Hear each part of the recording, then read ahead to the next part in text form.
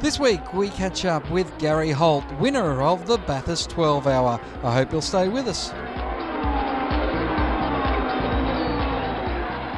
Gary Holt joins us on the line now, and Gary, congratulations, your second Bathurst 12 Hour victory that was wet and even had a tree fall across the track. Oh yeah, well the tree nearly cost us the race actually. I was coming in to change over to John Bow as the tree fell on the track, and I was hopping out of the car and there's all this screaming, get in the car, get going, because what people don't realise is they shut pit lane.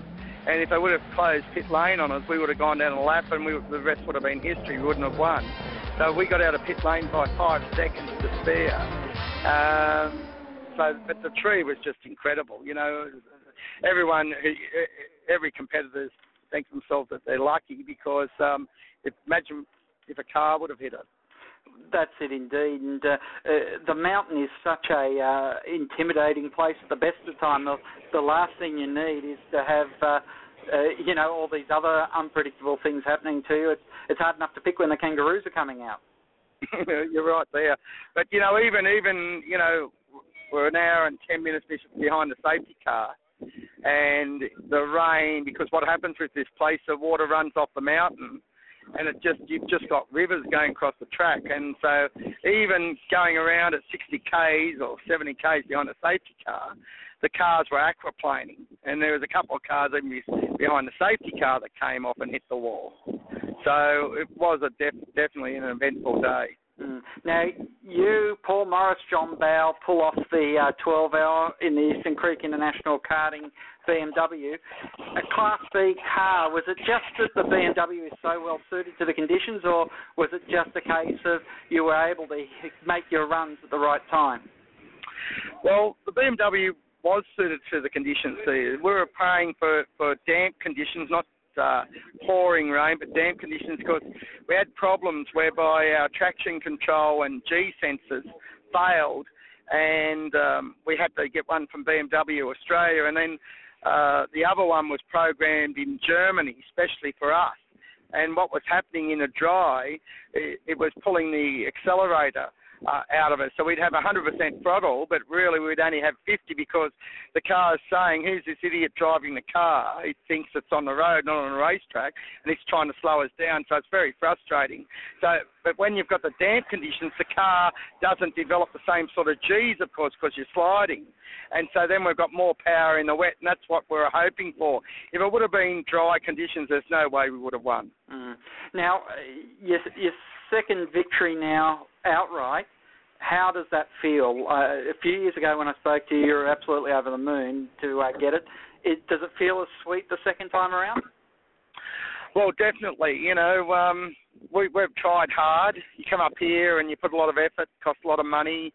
The crew work around the clock. There was the night there last week where I was with the car from 9 o'clock in the morning till 4:30 in the next morning. And then we were back up at 9 o'clock again. We had 2 hours sleep, and people don't realise the effort that goes into developing these cars. And it can be, sometimes you wonder why you do it, but when you get the second victory up here, it's certainly it's slowly sinking in. Yeah.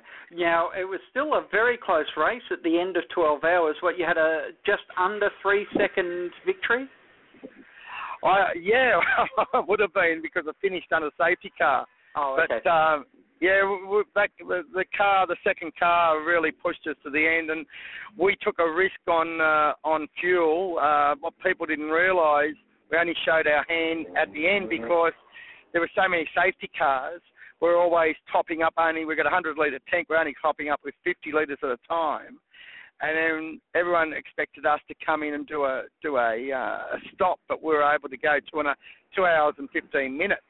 And that was 2 hour advantage because the second car of Wall in an Evo 9 was catching us like 2.5 seconds because it was drying out, 2.5 seconds a lap. So it was close. It was close, but even if he would have passed us, we would have won the race because he was, I led to believe, was disqualified. Oh, okay then. Now, just on this event, it's been going now for a few years. How do you feel that this event, it doesn't capture the imagination of the 1,000 as much in the general public, but certainly the motor racing fans know what an ordeal going to the mountain is just for a 10-lap race, let alone 12 hours. Do you think people are starting to understand this race more and want to become not only involved in it as competitors, but as spectators as well? Well, without a doubt, I'm here at the track right now, and 20 people just turned up from the BMW Queensland club. They came down here especially to watch the race, and it's that sort of enthusiasm, and that's what's happening because, you've got so much excitement in this race. You've got a car that will do 270 Ks down the straight. You've got another car that does 200 Ks down the straight. You've got a diesel car, you've got production racing cars, you've got four-wheel drive, you've got rear-wheel drive. So there's plenty of action. You've got 50 cars going around, and there's overtaking all the time, and the strategy of the pits, and let's face it, to win these days, you've got to have one or two of the professional guys with you. It's as simple as that.